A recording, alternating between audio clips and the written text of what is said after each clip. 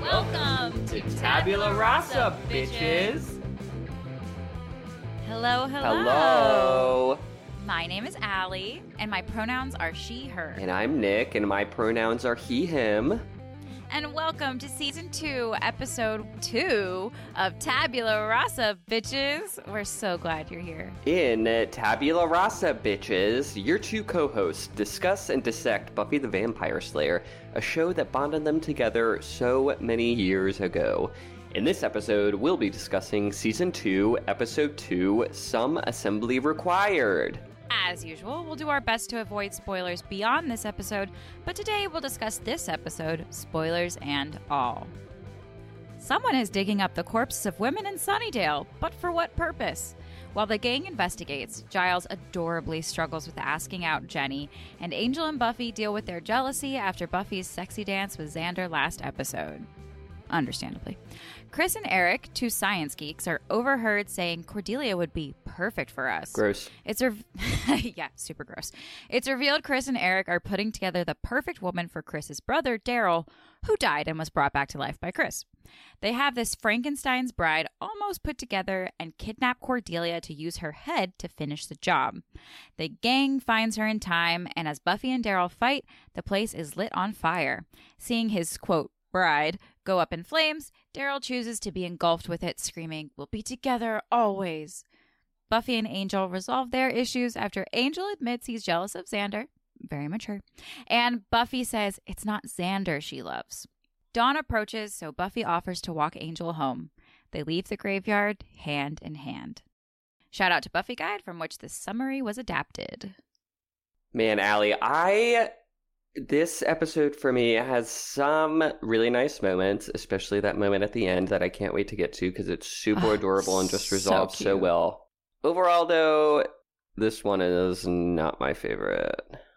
It's pretty grody. The villains are pretty villainous. One of them is quite slappable. Very slappable, and the particular issue I take with it is the image rehab that happens about the villains through it. Mm-hmm. I don't feel bad for these villains at all. I'm kind of burying the lead here with, I don't feel bad for either of them. I don't feel bad for it. I don't feel bad, but the image rehab really only goes for one. And he sort of has some redemption, but like absolutely still culpable. See, I actually really liked this episode, and maybe it's just they're really hitting their stride season 2, but I found myself either I'm going to write down every single quote that somebody says, or I'm just going to sit here and watch.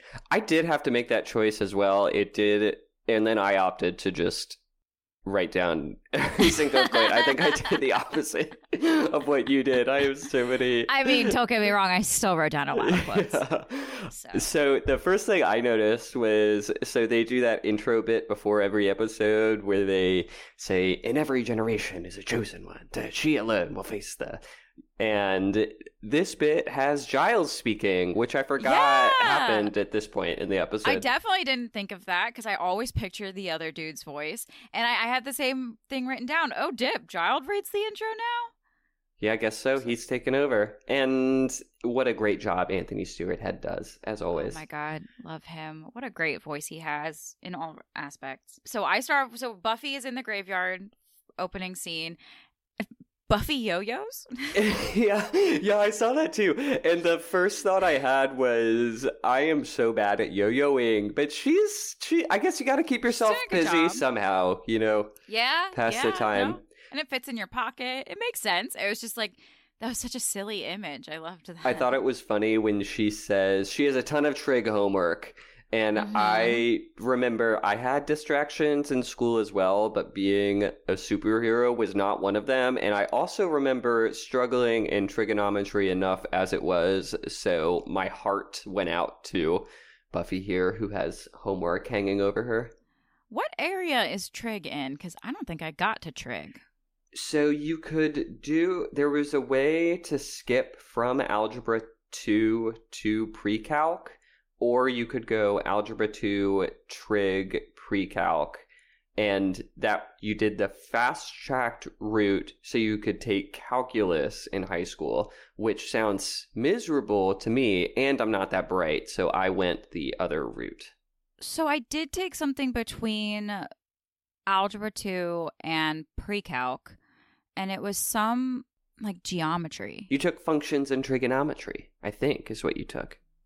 Maybe I just didn't remember using trig. I don't know. I was bad at math.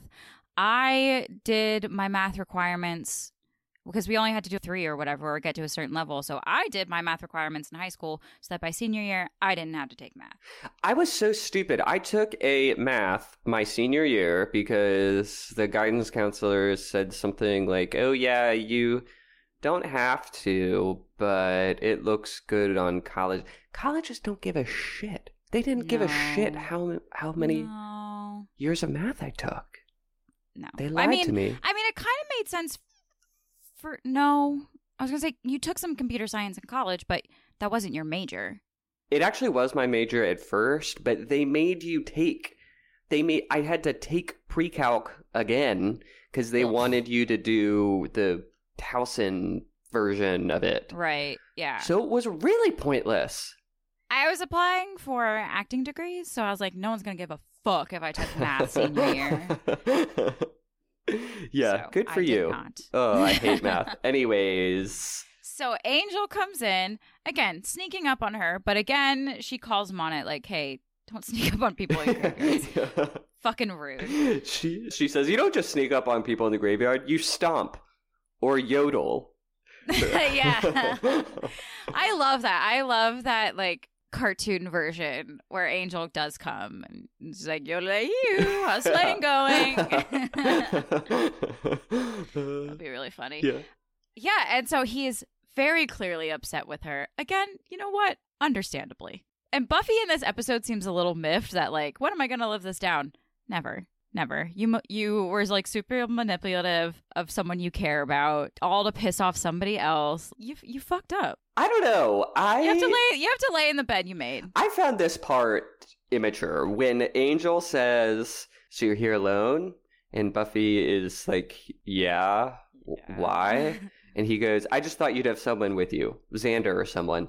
And it's like, dude, you are a man and you're jealous of a high schooler. I don't have time for this. Yeah, but jealousy is very natural. And let's look at it. You know, he hasn't been in the game for what, 100 years? You know, even when he was massacring around the world with Darla, I'm sure they did all sorts of stuff with other people and it wasn't romantic. This is his first relationship with a soul. Because even pre-vampire, it's not like he was having mature relationships. We'll find out later. He redeems himself in the end when we learn what the issue really was. But I had I think that I may just be a little... My tolerance for bullshit from men is not... I don't... Fair, but I also, like... I don't know. I just really thought what Buffy did was messed up. I understand where she was coming from, but I don't think you get to get off scot-free. I wrote down Angel's quote, danced with is a pretty loose term. And then he says something else, and then she says, don't you think you're being a little unfair? No, not really. You don't think you don't think he is? Interesting. I don't. Because, yes, she clearly went through something, but there still has to be that moment where you go, I'm sorry. Like, there has to be that, like, apology. She did. She apologized to everyone. When? She had that whole... I guess she didn't directly apologize to Willow and Xander. We don't know that she didn't. Anyways, I think my whole thing with this is that Buffy can do... Okay, Allie, if you ran over somebody with your car, I would say... What were they doing in the street? What were they doing in the street? I will defend Buffy to do... I think that's where I land on this. Yeah. See, and I'm in the other camp of David Boreanaz / Angel is the one I'm in love with. Yeah. So I will always justify his actions. Fair enough. Yeah. Yeah. We'll see maybe later this season, and I'll be like, I don't know. Maybe that cat had it coming. People are annoying anyways. I don't mind them dying. That's fine. I don't know. He still sent her flowers. That's pretty good. That's a little spreading some breadcrumbs for the rewatchers who know what you're talking about. Yeah, and also I wonder, because he was so secluded for so long, I think maybe he's just unfamiliar with emotions in general. So in a way, he's kind of like a teenager too, being in love for the first time. So maybe he doesn't quite recognize the jealousy at first either. Well, he's a grown-ass man and he should figure it out quickly. I could keep debating with you. No, yeah. But they come together, so it's all fine. You'll defend Angel to the grave, and I'll do the same for Buffy. And true. You know. So we have a theme alert. Buffy popping her head out of the grave after she trips in to the dug up grave that ends up in the intro. Theme song alert. I really like. We see some Buffy brilliance. Ooh, I like that alliteration. Buffy brilliance. We're gonna keep that. She notices the body is missing. Well, obviously, it's pretty clear that the body's missing. And Angel says, "Oh, another vampire has risen tonight." And Buffy sees that, no, it was a body that looks like it was dragged through the grass. And I just thought, Buffy brilliance. Yeah, girl. Yep. Take those context clues. Yeah, man. Detective alert. She's got those smarts. Interesting makeup note. I think this is the period where they gave Angel weird makeup. There's a few times, it's more specific scenes where it's like they remembered that he's supposed to be dead, so they make him a little pale, and he looks just a little bit weird. There's a scene, I think maybe later this season, where he goes to visit Willow, and he's hella pale, and his lips are a weird color, and you're like, what were you doing? So, yeah, that was just a little thing that I Interesting. noticed. That's insightful. I did not pick up on that. I'll have to go back. Rewatch again. So this next scene where Buffy and Xander walk into the library and they see Giles, he's clearly practicing asking somebody, presumably Miss Calendar, out on a date, and he gets off flummoxed. So cute. And he goes, "Idiot." And it is so cute. And man, I've been there. Yeah. He's just so flustery and it's adorable. It is so cute. And what's also very cute is Buffy and Xander being merciless teasing him. They're so bad. They're coaching him and making fun of him, yeah. Yeah, and I can't remember, what did Xander say? And then Buffy says to Xander, "I fear you." Oh. Buffy says, maybe leave out the part where you call her an idiot. And Xander goes, "I don't know, that kind of turns me on." Oh, yeah. And she goes, "I fear you." I fear you. That was so fun. And then another good Buffy. So Giles is like, "Well, how'd you know? Why would you think it's Miss Calendar?" And she's like, "Well," and names all these things, like she's the only woman you talk to, and blah, blah, blah, blah, blah. And she goes, "Add it all up and it spells duh." It spells duh. Yeah, it really is so charming. I like as Buffy is as Buffy's coaching him, she's giving him some lines to say, and at the end she says, "And then you say, 'How do you feel about Mexican?'" And Giles goes, "About Mexicans?" Oh, this almost took a different ooh, man. Wouldn't that be funny? If you're like, "Yeah, I have a thing, maybe you have a thing, let's do a thing together. How do you feel about Mexicans?" Which is, if your prospective partner's answer to that question isn't satisfactory, then that is a good time to not go on That's that date. true. It is a very quick, easy assessment. Maybe it's not where you want to start. I feel like that stuff should kind of Jumping in pretty quick. Yeah, and just, be obvious. Okay, yeah, you don't seem like a bigot. You're a techno-pagan. I think we can skip how do you feel about other races. Yeah, true. But, yeah, we're probably pretty progressive in that sense. Yeah, I do love Mexican food. Totally. I do think just as she says it is a great way to ask somebody out. Keep it simple. I have a thing for you. Maybe you have a thing for me. Let's have a thing and eat Mexican. I think that's a great I like great efficiency. way. I think Miss Calendar would respond well to it too. I mean, it's essentially what she says to him, which is just like dramatic irony. It's so cute. So they're they move on from the asking Miss Calendar out, and Buffy is relaying, Giles, to switch the subject off of his love life. He says, how's hunting last night? And she mentions the whole, like, dug up grave and stuff. And he goes, oh, interesting. And Buffy says, I know you meant to say gross and disturbing. Oh, Giles, you are really into this supernatural thing, which I guess is a good thing. Yeah, it is interesting. It's not that you want it to happen, but, like, it is, now that it's happening, it is interesting. It is interesting, yeah, and they haven't seen it before, so it is, yeah, just objectively interesting.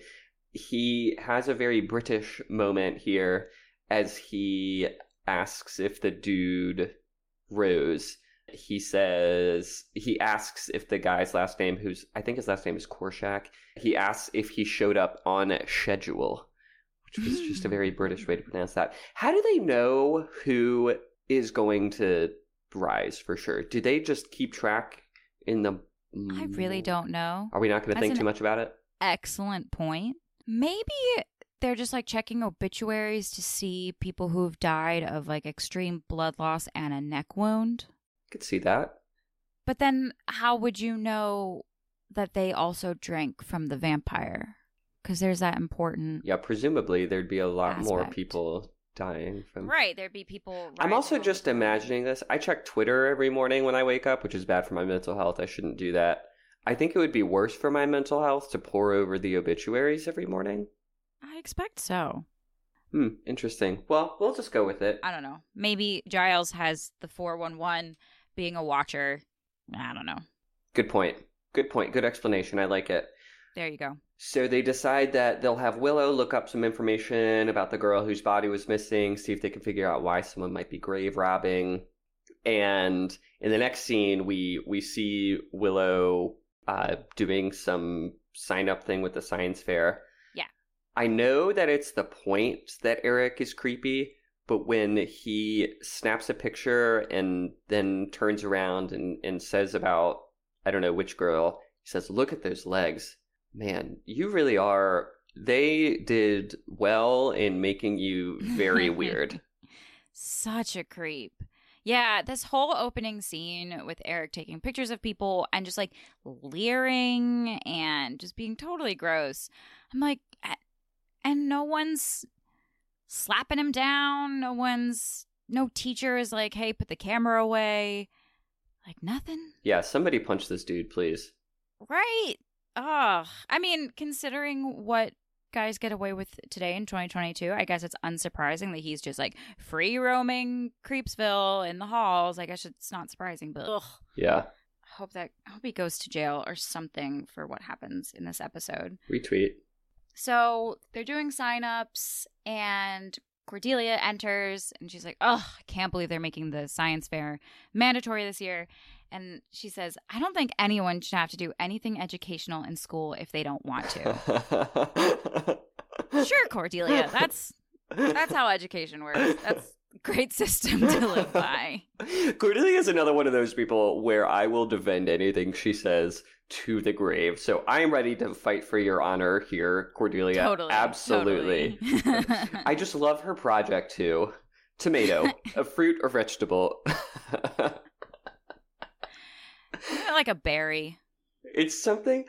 I tried to look it up, and it seems like it's very hotly debated on the internet. It is. So I didn't want to say anything and be controversial, but yeah. Yeah, because it's like, it's got the seeds on the inside like a fruit, but, like, the way it grows is like a it grows, I don't know. Yeah, it's definitely one of those ones you're like, what are you? Right. It's like trying to find out what continent Russia's on. It's like, So a valid science fair project then, right? We still don't have the answer. It's a good thing to explore. I guess. I don't know what... It's a research project. It's not a science fair project. Yeah, that's a good point. There's usually some kind of, like, experiment or something like that. This isn't an experiment. Yeah, this is a question of philosophy, not a question of, or definitions or etymology or something like that. Willow's project is highly impressive. Effects of subviolet light spectrum deprivation on the development of fruit flies. Okay, Willow. I'm not surprised at all. But that means you have to spend your time looking at flies. And working with fruit flies, which I find horrifying. Right. I get enough of that in my kitchen. So Cordelia walks away, and Eric and Chris talk about Cordelia. She's perfect for us. And Chris is like, "What, dude? She's alive." And just poor Cordelia, always the target. Always the target. Yeah. That just sucks. Right before this, I found it funny the issues that she had with somebody taking her picture without her consent. Eric is taking pictures of her, and she goes, "Stop it! What are you doing? We're under fluorescence." Does not seem like the biggest issue here, but hey, Well, she likes the attention, so the attention's not the problem. She just doesn't want to be depicted poorly. Right, bad lighting. I look bad under fluorescence too, so everybody looks bad under fluorescence. That's what filters are for. So they're in the library looking for information about the girl who died. They find out her name is Meredith. Find out she died in a car crash. And here Cordelia mentions this is where we get the first mention of Daryl, who died a few years ago. So the Scoobies are in the computer looking for information about her, and Cordelia is off here doing her own thing. And at one point she says, "Hello, can we deal with my pain, please?" And Giles, in the most condescending way, goes, There. I had that written too. I love this whole moment where she's just like, like you said, she's off in her own world. Like, oh my gosh, why is this happening? And why me? And I love that. Fair point. She clearly, I mean, we know because we have the omniscient view, but we know that she has cause for concern. Yeah, totally. She does.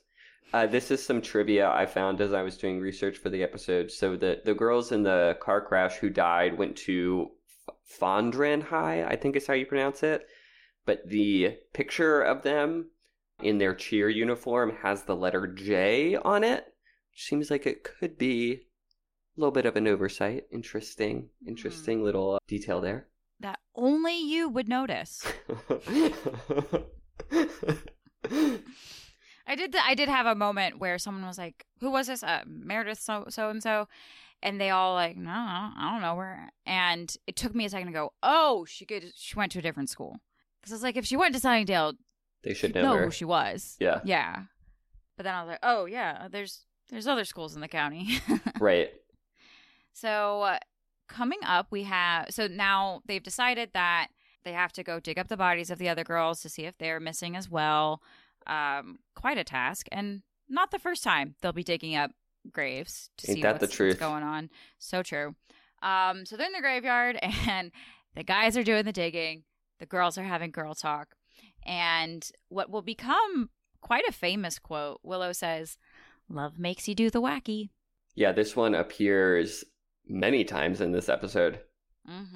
There are a lot of good quotes in this scene. I love this girl talk that Willow and Buffy are having, and the fact that it's happening in a cemetery is so funny to me.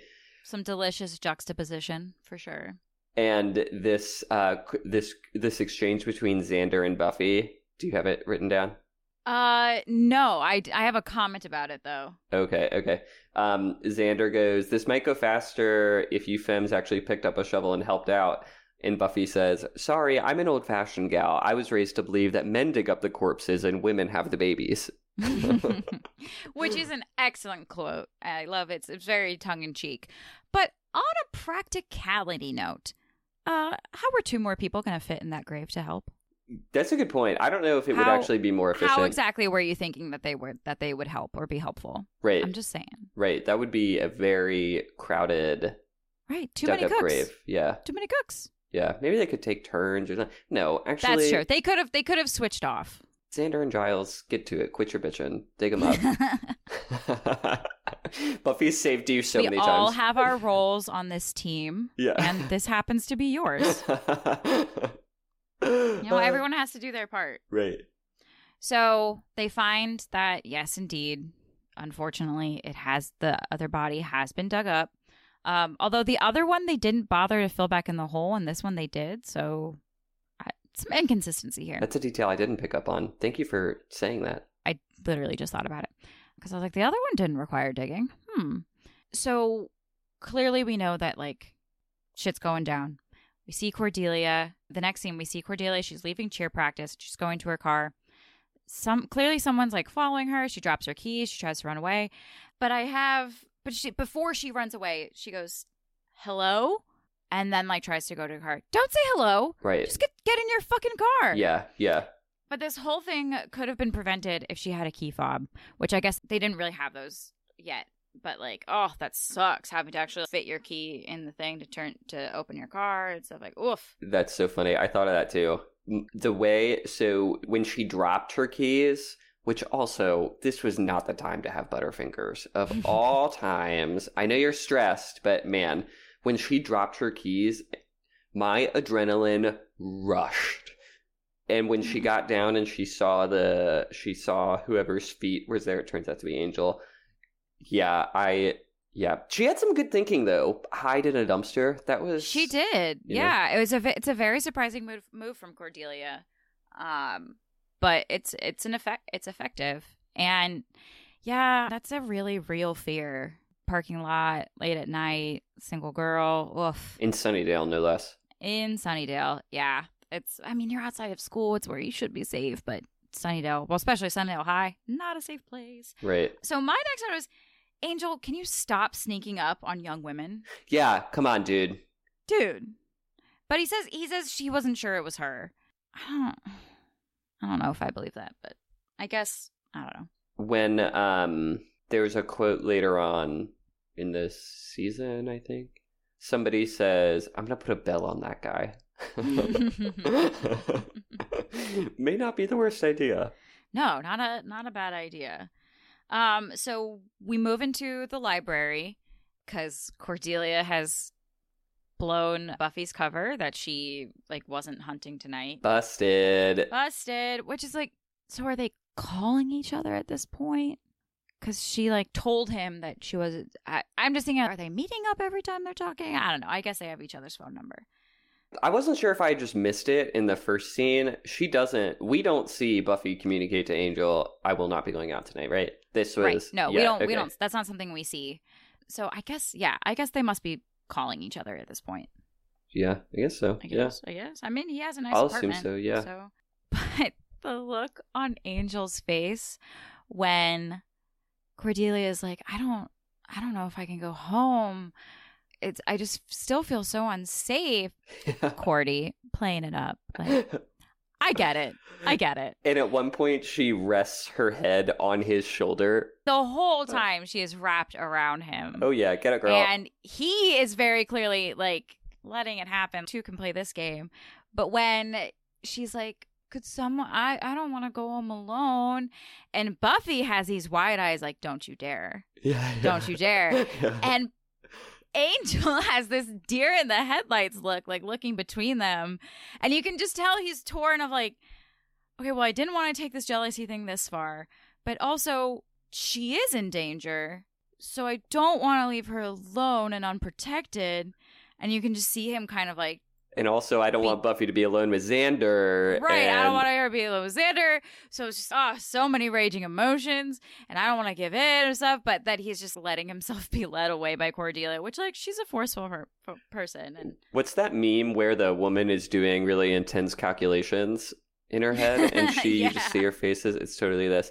I in this scene, Cordelia, they've just Buffy and Xander have just walked into the library, and Cordelia goes, why are these terrible things always happening to me? And Xander goes, karma. Yeah, that was great. So in the next scene, we see Chris with his mom, and he says something like, Mom, I'm going out, and she's just catatonic. And wait, right before that, I have a quote, yes, we do. And then I wrote the comment, great moment. Do you remember that? Yes, we do. Great moment. Oh, I think is it we spend a lot of time in graveyards or digging up bodies or something like that? I don't know. Listeners, you can chime in or I'll go rewatch the episode. I skipped over one quote that I like. Buffy says, maybe this is getting at what you're saying. Buffy says, so they've established that somebody's taking the bodies, but then they're wondering why the bodies are being chopped up. And Buffy goes, it doesn't make any sense, especially from a time management standpoint. True, it's not efficient. No, not at all. Not at all. I do love that. If you can be one thing, you should be efficient. So we have the next scene with the guys. They're working on their project in their lab. And I just have I obviously already made this comment, but ew, could Eric be more slappable? Yeah, the way this episode's bastardized the song My Girl. Oh, so rude. In the scene right before this, they are going through the lockers to try and get a sense of who they're trying to find the suspect. Yes, that's getting to the moment. Yes. Okay, that is the moment. Is that what is your you go first. So they're looking through the lockers. Xander finds in Chris's all the books that, someone who's trying to reanimate a corpse would want to be reading. And then they're like, so I guess we don't know what they're doing. And then it pans over to Buffy. She opens the locker and goes, yes, we do. Yeah. And that's such a well-crafted moment. Such a great reveal. The way that the prop is designed. You're like, okay, yeah, they're putting together a woman like it's plain as day. And just like her tone and her delivery of the line. It was just a great moment. That is a great moment. You're right. Yeah, that Eric's locker is fucking creepy, dude. Where it's the collage of the girl put together. First of all, okay, that's creepy in its own right. It's creepy that he put that up in his locker. He's clearly looking at it a lot. It's like a part of his day-to-day. Ugh, gross. Also, and there's no practical purpose for it because it's not like it's not like this collage is going to help in their project. It's not like it's a helpful diagram for what they have to do or where they're attaching things because it's a crude collage. So it's just your creepy thing that you decided to do on your own. Yeah. And it just goes down. It goes directly to his objectification of like breaking women down to their good parts. Yeah, he's not. No, I don't think anybody's intentions here are great, but there's a sadisticness to Eric that is. This is about objectification, fun. Yeah, definitely some. He's not tendencies. doing something for his brother. He is doing this because he, wants to put together gross. He does not value human life one bit. He is nasty. So then Eric bastardizes the song My Girl. Please don't do that to me. I like that song. The next day, Buffy, Xander, and Willow are waiting for Eric and Chris. This is a gross exchange from Xander to me. They revisit that phrase, the things we do for love, and Buffy's like, love has nothing to do with this. Yeah. And this is the weird part to me. Xander says, maybe not, but I'll tell you this. People don't fall in love with what's right in front of them. People want to dream what they can't have. The more unobtainable, the more attractive. And just maybe not great to identify with the psychopaths in this episode. I saw that more him taking a shot at Buffy, taking advantage of the situation to take a shot behind it. Yeah. Oh, it's some harsh shade, which, he, again, has some right to be a little bitter. I'm very conflict averse, so I wouldn't be bringing this stuff up. But I can see where he's still hurt and still bitter about her manipulating him. And Xander will continue to have this theme of, seriously, you'd go for the vampire over me. That's how little you like me that you would go for the vampire over me. Yeah. And I'm not saying it's justified because, I'm sorry. If Angel's standing next to Xander, I love Xander. Don't get me wrong. There's no contest. There's no contest. I love you, Xander Harris, but I'm gonna go for Angel. I'll figure out night stuff. We'll picnic under pavilions. Like, we would figure it out. Yeah. We would find a way. I would probably do a Bella and be like, cool, I'll be a vampire too. Let's put a ring on it. Right. But my response to that quote was, A, true. People do often go for the unobtainable or the, wow, they must be great if they can't be easily won. That, or like they get off on the drama of it. I get it. And B, oof, bitter.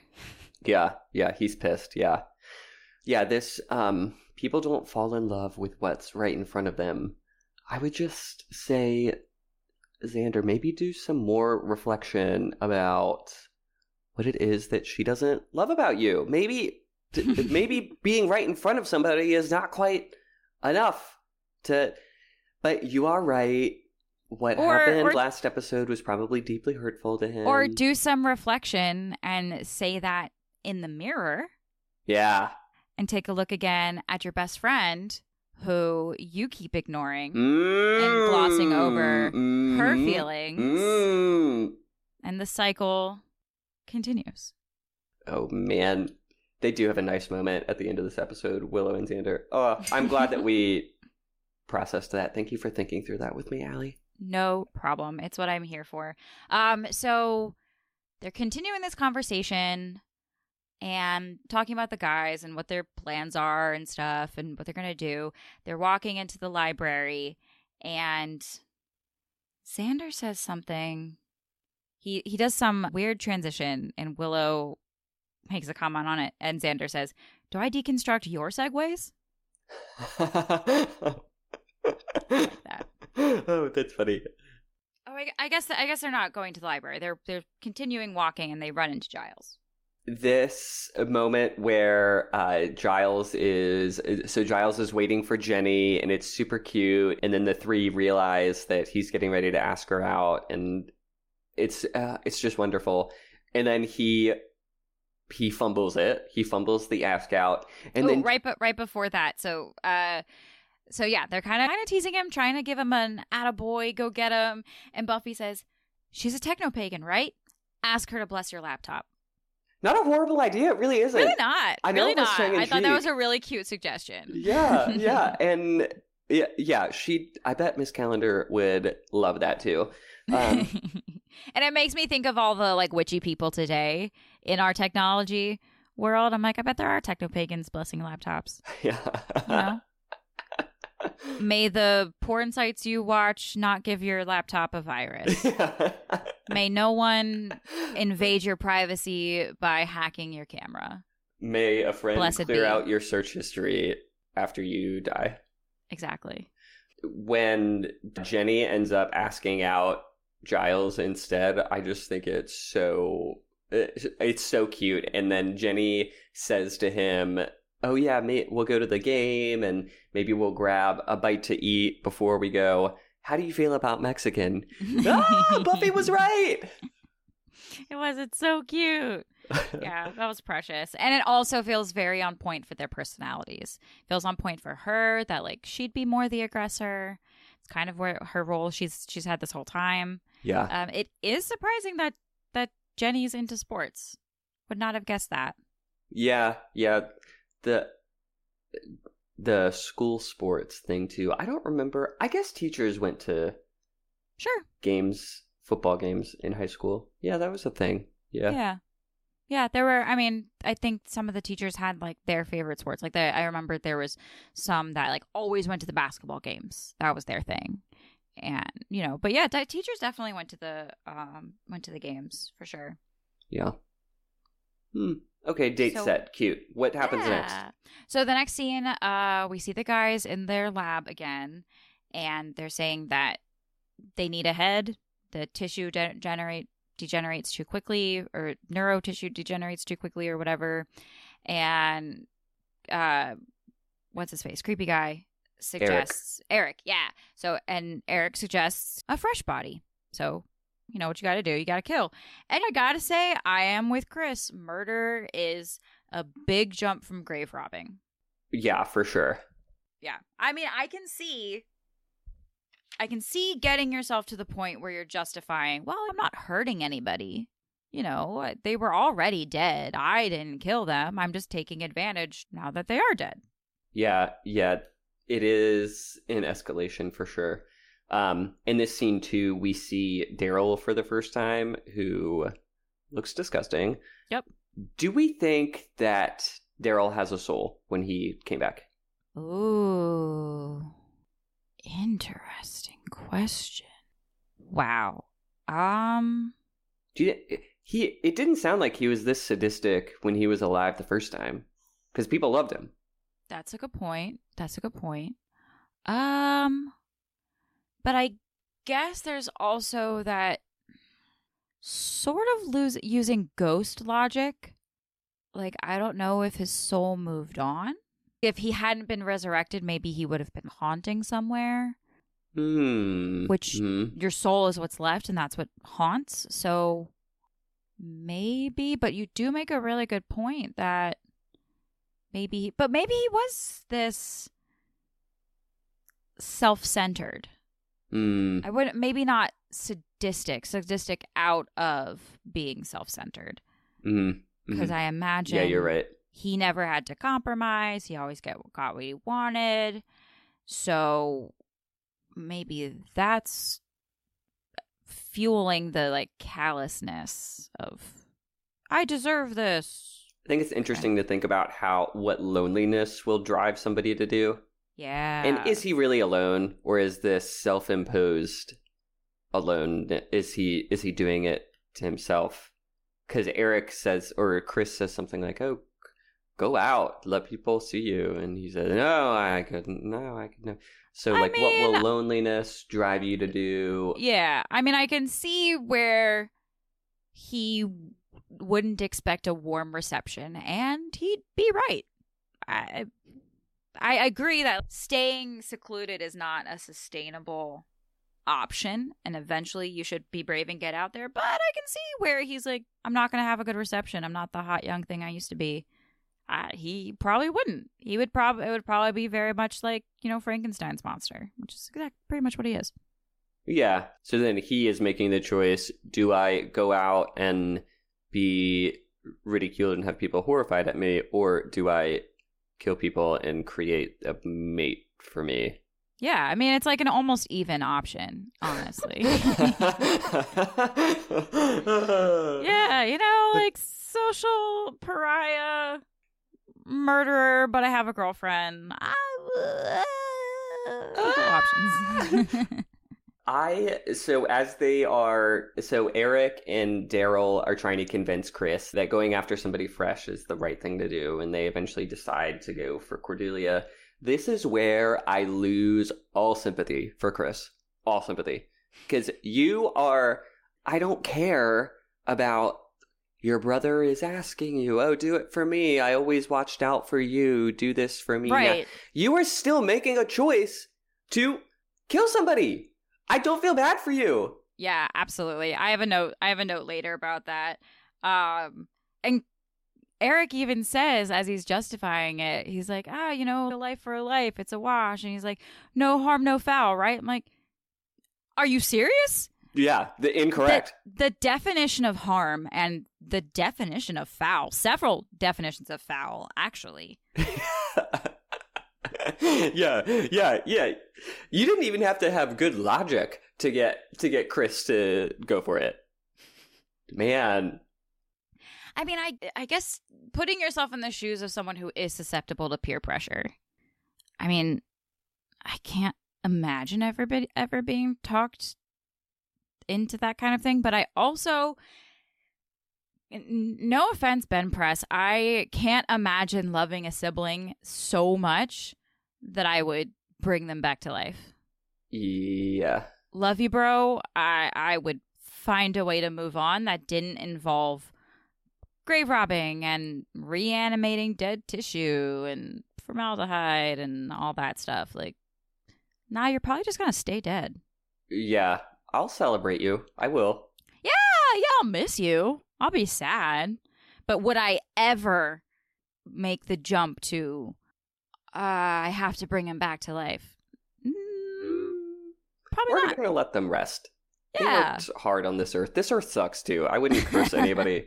There was another piece of trivia, and the details weren't super clear to me, but it sounded like there was somebody within the show, a writer or producer, there was somebody who was saying the same things we were. They were like, this doesn't make a whole lot of sense. Like, how do the giant jump to logic, this marrying of science and magic, and where the line is there? And Joss Whedon at one point said something like, it's the Hellmouth. It's the Hellmouth. This guy who ordinarily wouldn't think about killing anybody, it turns him into a mad scientist. So I think some of the jumps in logic that we're identifying can be attributed to it's the Hellmouth. Yeah, I also think that there are murderers and stuff who do unspeakable things for the wildest of reasons and justifications. I listen to true crime podcasts and stuff like that, and based on some of the stuff that humans in real life have done and, documented, and people make wild jumps that us normal, non-murdery people just cannot even fathom. So, I don't know. It's really not that unbelievable. Yeah. It's really not. Honestly, crazier things have happened. Oh, yikes. I don't want to live on this planet anymore. So in the next scene, the gang puts together that Chris and Evan are probably going to kill somebody pretty soon. Oh, yeah. Did I say Evan? Why did I say that? That was stupid. I don't know. Chris and Eric are probably going to kill somebody soon. They decide they're going to go to Chris's house to confront them. And as Buffy is leaving the library, Willow says, "Don't be too hard on Chris. I mean, he's not a vampire." And Buffy goes, "No, he's just a ghoul." Yeah, I had that written down too. Could not agree more. Yeah, I mean, vampires have no soul and are usually turned against their will without their consent, whatever. What's his excuse? Brotherly love? Right. No, not good enough. You're going to have to do better. Yeah, you got nothing. Yeah. I'm totally on board with Buffy's stance here. And before that, so she's doling out roles, we're going to go to Chris's house. You're going to do this. She's something for Giles. And Giles starts like, but like, because he has the date. And Buffy's like, okay, we'll meet you at the game. And that was really big of Buffy, because when Buffy had a date, Giles was not so understanding. Nope. Yeah, what is it? He says it's in the first season, and Buffy's going out with Owen. Yeah, and she's Giles like, says, but teenage adolescence or post-pubescent fun times or whatever she says. And Giles does say, he sassy her. He's like, "Oh yeah, I'll just have them change the prophecy all those hundreds of years ago." Yeah, Buffy, I totally missed that, Allie. Buffy was very kind to Giles here. Yep. Oh, role reversal. Yep. I mean, proving again that Buffy's the smart one and Giles is the doofy watcher. So Buffy goes to Chris's house and tries to engage with the mom, and it's weird, and she goes downstairs and is... I'm gonna say, so I said, oof, mom. I'm gonna say she wasn't mom of the year before Daryl died. Yeah, probably. The amount that she is fixated, I'm gonna say that Chris was seriously neglected, always in the shadow. It doesn't look like Dad's in the picture. It just seems like maybe it wasn't a large fall for her to go once he died. I don't even know if... Not that justifies anything. I don't know. That was just a thought I had. The way she's fixating on Daryl's sports ability, she's not looking at pictures of him as a kid like, oh, he was so brave. He was so... So it seems... Yeah, I wonder if it was... I don't know the point I'm trying to make here. But... Some kind of vicarious parent thing with the success of their child, and he was going to be so great. Yeah, and she spits out these stats from the games. Right. Yeah. And it wasn't the painful part about your kid being gone? The fact that his success was gone or something like that. Yeah, you make a really good point about what she's choosing to reminisce over. It's not like these pictures of us having these good times, or it's not the football games in context of everything else about his life. It's specifically rewatching his football games. Yeah. Just weird, clearly not a family good situation. Man, my family's weird too, but not that weird. Nope, not that bad. Yikes. So Buffy goes downstairs and she's checking things out, and we see Daryl creep up behind her, and Daryl's about to grab Buffy. Mm-hmm. Then there's a sound, and Buffy sneaks away just in time and doesn't even know that Daryl was creeping. Mm-hmm. Mm-hmm. And then we head back to the game. And I love it. So Buffy heads to the game. She knows that Cordelia is the target. She knows that she's in impending danger. So she's heading towards the locker room, and she runs into the other cheerleaders. She's and she's like, where's Cordelia? And they're like, Cordelia has a game. And then she slams her hand against the wall to block her path and goes, I'm sorry. What did you say? I'm like, yeah. It was so good. Yeah. Love that. Yeah. That was awesome. Yeah, that was such a badass Buffy moment there. Yeah, don't fuck with me. Say it again. Tell me where she is. I so don't have time for you. So it's a good thing she does do that, because she needs the answer quick. And when Buffy finds Cordelia, Eric is actively trying to kidnap her. So Buffy kicks his ass, and it's very satisfying. And then Cordelia gets over this what just happened to her really quickly. She says, oh no, that's the fight song. It's time for the cheerleader pyramid. You don't understand. I'm the apex. Hey, she takes her roles seriously. She made a commitment. Cordelia Chase does not back down on commitments, you know? She does. She's got to be there. She doesn't want to let other people down. Earlier in the episode, we see her concerned about how their cheers are going to lead people. She takes her job seriously. You're right. It's, she does. In the scope of the world, is it the most important job? But like to her, it's important. And you know what? There's something really great about that, I think. I bet she got there in time too. Yep. I think she did. I think she almost definitely did.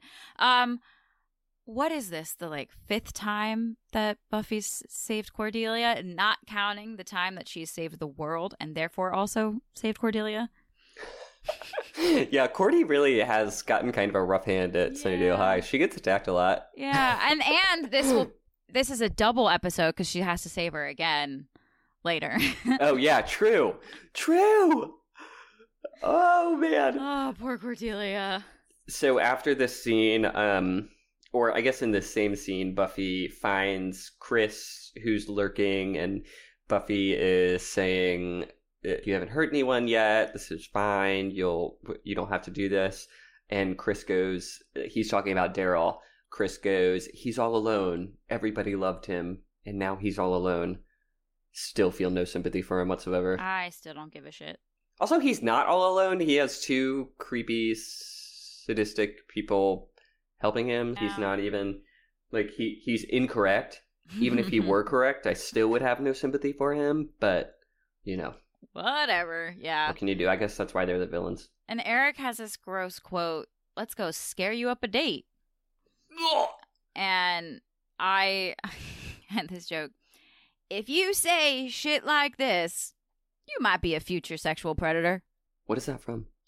So I'm making fun of Jeff Foxworthy, who has the you might be a redneck. Oh yeah. If you have to prove that you're not going to marry your cousin, you might be a redneck. So yeah, if you say if you equate scaring up a date with romance, you might be a sexual predator. You might be a sexual predator. Yeah. We just really see it fully crystallized here. Eric is a creeper. What is, I had this question down. What is Eric's relationship to Chris and Daryl? Is he just a friend? Just a friend. Yikes. Man, This dude's creepy. Mm-hmm.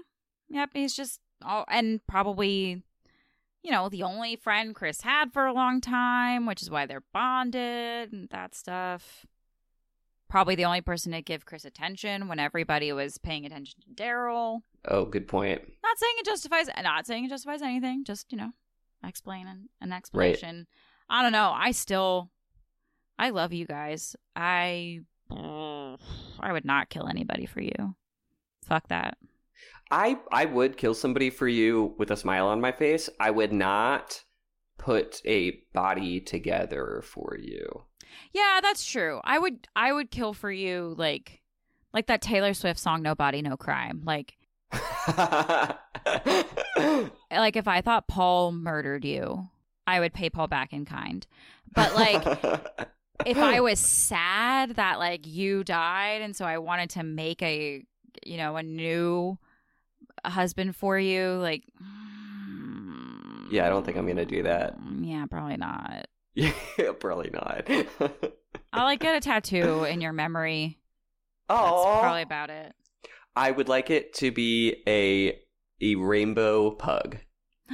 That's very cute. I actually already had an idea because I was saying one of the only reasons why I would get a tattoo is to commemorate you or something like that.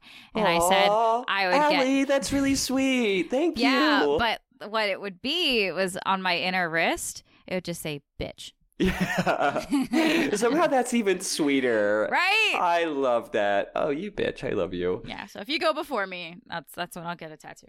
Great. My spirit is gonna be around. I'm gonna know.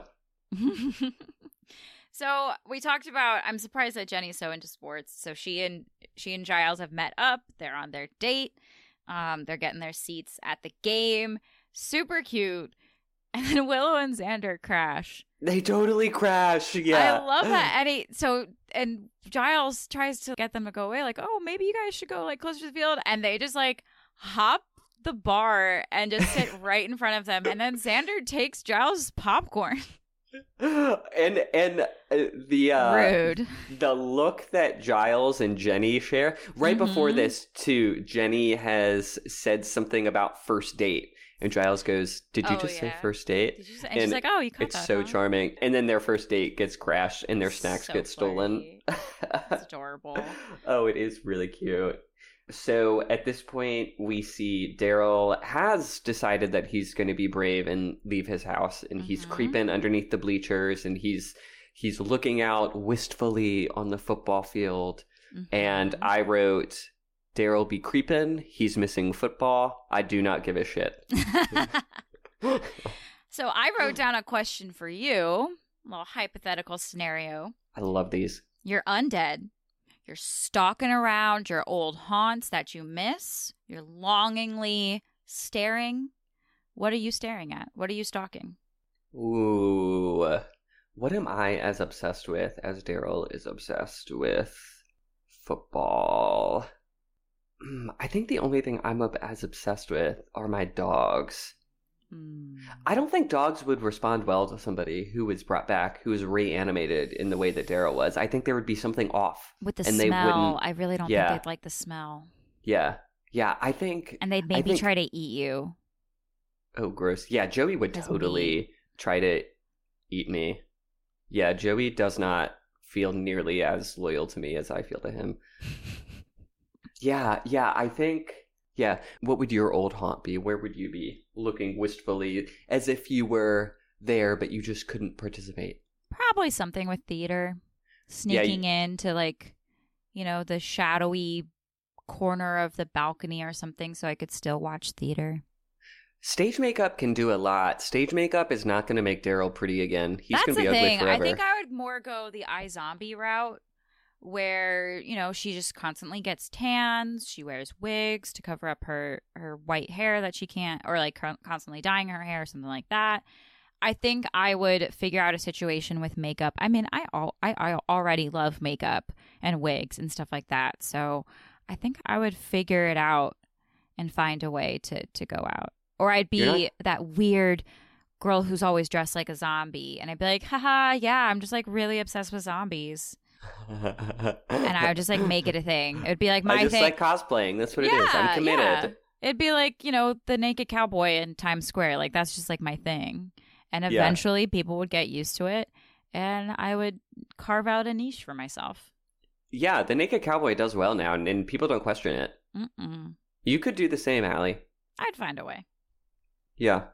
Neat. That was an insightful question. So Daryl kidnaps Cordelia when she tries to go get a drink. And then the next scene where Cordelia is strapped down and it's Daryl and Eric and they're all talking. The scene is horrifying to me. Yeah, especially because they don't drug her at all. Yeah. which I don't know how you thought you were going to get through this process with her wriggling around. And then the knife that they pull out, I mean, and they bother to sterilize it, which is weird. But I guess you don't want the tissue getting infected, or I don't know. I don't know what you think is going to happen. But I also don't know how you thought you were going to chop off her head with that little knife. I don't really. You were asking a logistical question I did not think of. It's a good one though to think through. That's where my brain goes. Not like how awful and horrible this is. I'm like, I don't know how you thought you were going to accomplish that task. Yeah. So we cut back to the game, and Buffy is still on their tail, and she's in with those Chris at this amazing point, pants. She's wearing amazing pants. Oh, I'm going to have to go back and look. They're fabulous. It's like not quite pants. a plaid pattern, but they're like this great tealish blue. They're fab. That's going to be in our favorite looks. Yep, definitely. Definitely earns favorite Social looks. post for the week. Yep. Yes. Okay, fabulous pants. So Chris fesses up where they likely took Cordelia, and then we cut back to the warehouse scene. And this exchange between Daryl and Cordelia is what's especially horrifying to me. Cordelia says, "You don't have to do this. We'll still be together anyway. I'll be with you, I promise." And Daryl goes, "Is that right? You see anything you like? When you're finished, you won't go out. You won't run away." He doesn't just want a mate. He wants somebody to be just as unhappy as he is. Yup. There's something wrong with you. I will give credit where credit is due, that he is being very realistic about his situation. That aspect is fair. Yeah, no. She's not actually going to stay with him. She's clearly saying that to save her life. And yes, the only way he would get someone to stay with him in his life of recluse is to make someone as damaged as he is. Again, not saying it's right, but it's a fair point he's making. I think that somebody has to be as damaged. I think you're right. Somebody does have to be as ugly as he is in order for them to be together, but not because of his looks, because he's a reprehensible person. I think he thinks that people are going to be repulsed by him.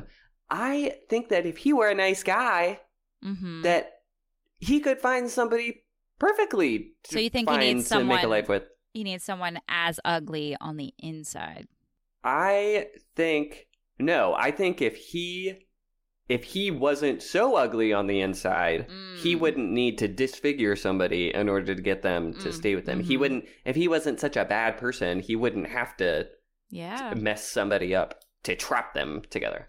Does that make sense? Yep. Yeah, totally. And I agree. Yeah. If he could have played this right. Yeah. Yeah. Well, maybe that's more idea for our thesis, that he might not have a soul anymore. That was such a good question. I'm going to be thinking about that for a while.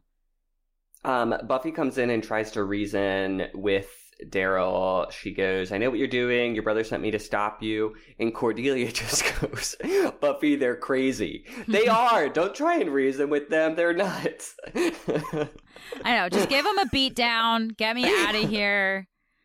Why are you wasting time? Cordelia Chase and her amazing ability to get to the core of a situation. Right, no bullshitting. No bullshitting. Yeah. This is why we love Cordelia. I think the thesis of this show is going to be that high-key Cordelia is the best character ever. She really is. Yeah, we love Cordelia Chase. Yeah. So, through the fighting and stuff, some oil is spilled, a flame is tipped over, the room is set on fire.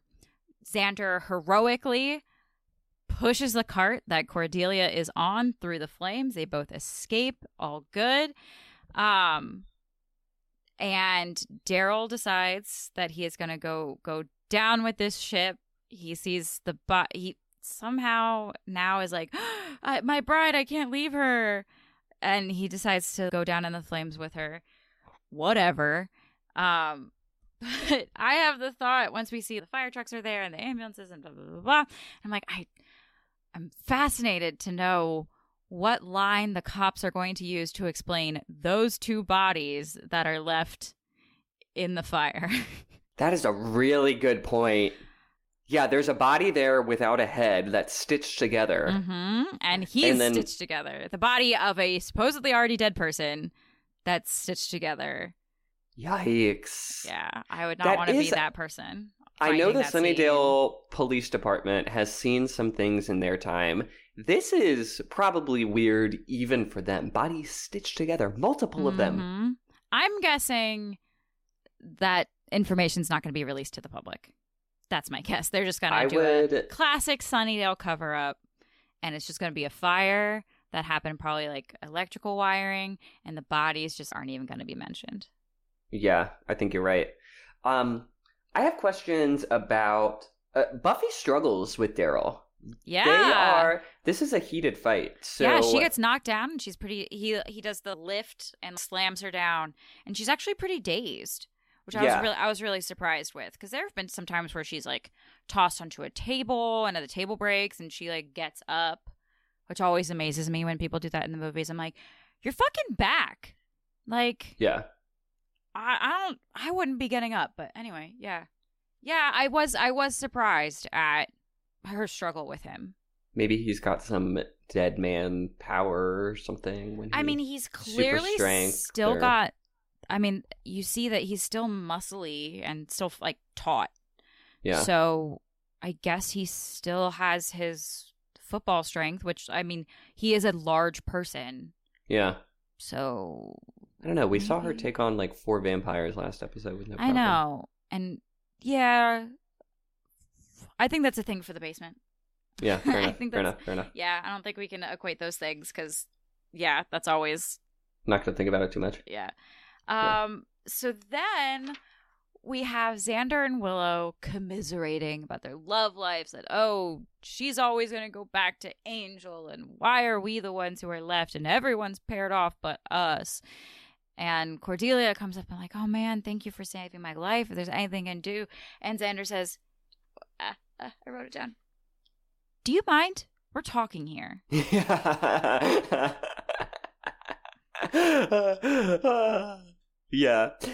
And I feel like I wonder what Willow's feedback is there at the beginning where he is commiserating and everybody's paired off. Like, I wonder how she feels in that moment when she's like, hello, I'm right here. Right. But we could be paired off, but you playing.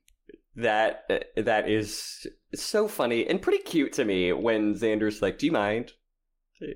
Yeah. Oh, I and do it like also that that moment. like kind of classic teenager complaining thing of like, no, I don't actually want to solve this problem. I'm just looking to bitch. Just want to complain. Yeah. Just want to complain. I do that. Sometimes I just want to complain. Yeah. Well, and, he hasn't seen the softer side of Cordelia. She probably was going to say something bitchy. Who knows? So the last scene of the episode is Buffy and Angel walking through the cemetery. Very nice scene. There's a line here that I very much disagree with. Buffy says, the whole thing was so creepy, but at the same time, he did do it for his brother. We are not going to rehab the image of Chris. Absolutely not. Nope. Shut it down. It doesn't matter your reasons. No. Yeah. Yeah, I'm with you there. But the rest of the scene is really nice between the two of them. It's such a mature talk. Solid move on Angel's part. He even said, he's like, I thought about it, and I guess I was upset, Mm-hmm. And I love that. That's such, like you said, it's a very mature move to examine yourself. Because he doesn't, it's not like he says like, yeah, you're right, I was overreacting. No, he says, yeah, you were right, I was jealous. It was just like very mature, and I liked it a lot. And she, on her part, clarifies some stuff of, yeah, it's not. And it's very cute how they're kind of dancing around love. Yeah. Because she says, it's not him I love. At first she says like, well, love makes you do the wacky. And he's like, what? And she's like, crazy stuff. But I got the feeling it's the what wasn't on the clarification of wacky. Right. I feel like he probably knows what that means. Right. Yeah. That was kind of similar to Giles's. Did you say date? Yeah. I liked how they when Angel was saying the issue is is Xander, it felt kind of shallow and immature to me, and it still felt like that a little bit here. He says he's in your life, he gets to be there when I can't, and I'm like, okay, I guess that makes, yeah, you are in two different worlds. That is probably pretty hard. And then what made me relate to it differently was when he said he gets to see you in sunlight.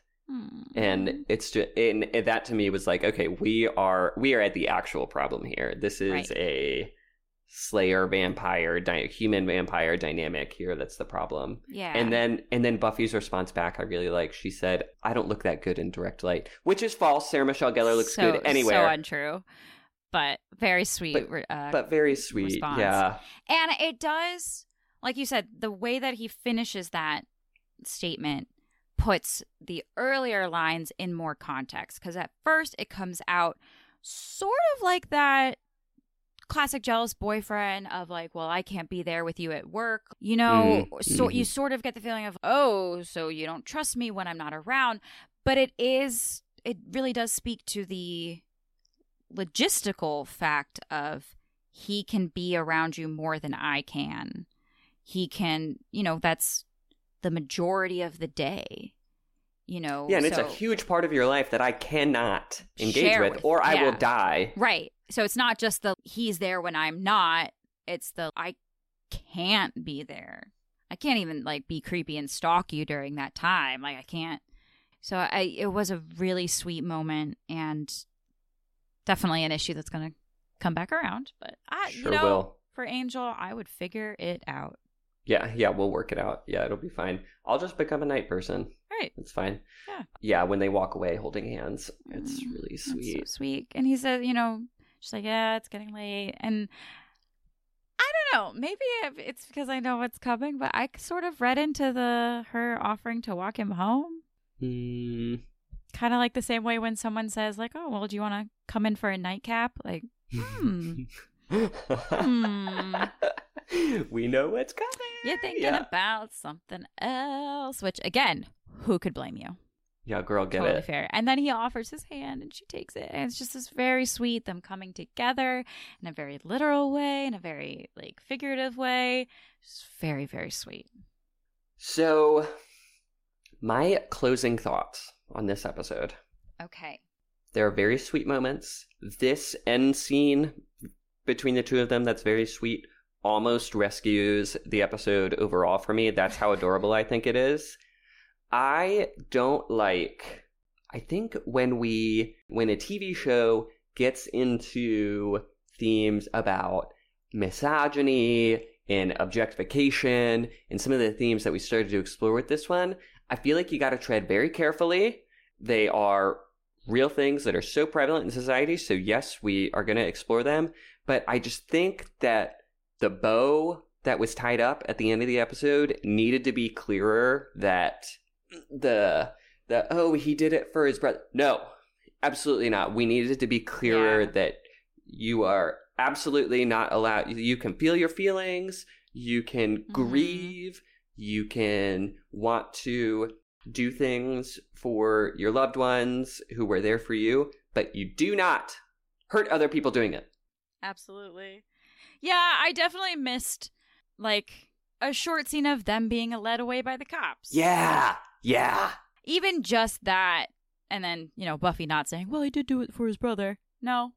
Not, that doesn't justify it. That doesn't make it okay. I had that thought too. I wonder what Eric had to have, they both had to have had criminal justice interactions, right? I mean, grave robbing is still illegal by itself. Yeah. Probably not going to carry the harsher sentence that they deserve, but at a base level, grave robbing is still illegal. Yeah. What are your closing thoughts on the episode? My closing thoughts is I really liked this episode. I thought it was really fun. I didn't get quite as irked by the guys. And I agree with you that it would be nice to have a little button on the, like, this was fucked up and we acknowledge that this is wrong. But other than that, like, I really enjoyed this episode. I think it's very interesting and very odd that you're more sensitive to the misogyny than I am. Yeah, as a dude, that is, I don't know. Maybe you're just a very sweet, sensitive guy. I think that we balance each other well, because I criticize everything that hasn't aged perfectly, and you're like, well, it's a TV show, so True. It goes True. wide, not deep. Yes. Why don't you chill? Yeah. Maybe I feel slightly protective too because it's Cordelia and I'm obsessed with her. I do love this episode, if nothing else, just for the fact that it is Cordelia centric in a lot of ways. Yeah. Always fun. And just like all the cute romance couplings. And... Yeah. But I would like some nice distance from the occurrences of when she was bad so that everyone can just chill a bit down. Yeah. Okay. Shit happened. It's valid that people are upset, but all right, let's move on and let's be happy. Yeah, we're ready. Yeah, we're good. Gang's back together. Everybody's fine. Yeah, Thanks. It's all good. Yay! Nothing's ever gonna go wrong. Yay! Liar. Yes, absolutely. Well, I think that about does it for this episode. Thank you so much for joining us on today's episode, and we hope you'll join us next time where we discuss Season 2, Episode 3, School Hard. And gang, just buckle up. If you are watching with us for the first time, just wait. This one is so good. I love School it's a good Hard one. so much. We get a lot of Snyder. Yeah. Some new characters come to town. Yeah. One of my favorite quotes from the entire series is in this next episode. So really? I'm really excited. I'm excited to listen to that then. I'm excited to hear what it is because nothing comes to mind immediately. So I'm excited. Well, I hope that we'll see you then. And if you're just too excited, our dear listeners, to wait until our next episode to chat, send us an email at tabularasabpod@gmail.com. That is tabularasabpod@gmail.com. And you can also say hello to us on Twitter, Instagram, Facebook, or TikTok at tabularasabpod. Allie, where can people find you online? People can find me online at daughterpick, DAUGHTERPICK. That's Instagram and Twitter. And you can find at Future Black Cat on TikTok. And you can throw me some money. buymeacoffee.com/AlliePress. Life is expensive, y'all, and I'm not a successful famous actress yet. So help me out. Emphasis on yet. I'm going to go to your Buy Me a Coffee after we finish recording, Allie. All of those social media handles are in the description. Allie, you are a treasure as always. I hope you make some proud choices. You too, Nicholas. You are a precious gift, and I love you. Make proud choices, everyone. Bye. Bye. Tabula Rasa Bitches is hosted by Allie Press and Nick Mercer, with music by Inflaton Cult, artwork by Charlotte Fleming Design, and consultation by Evo Terra.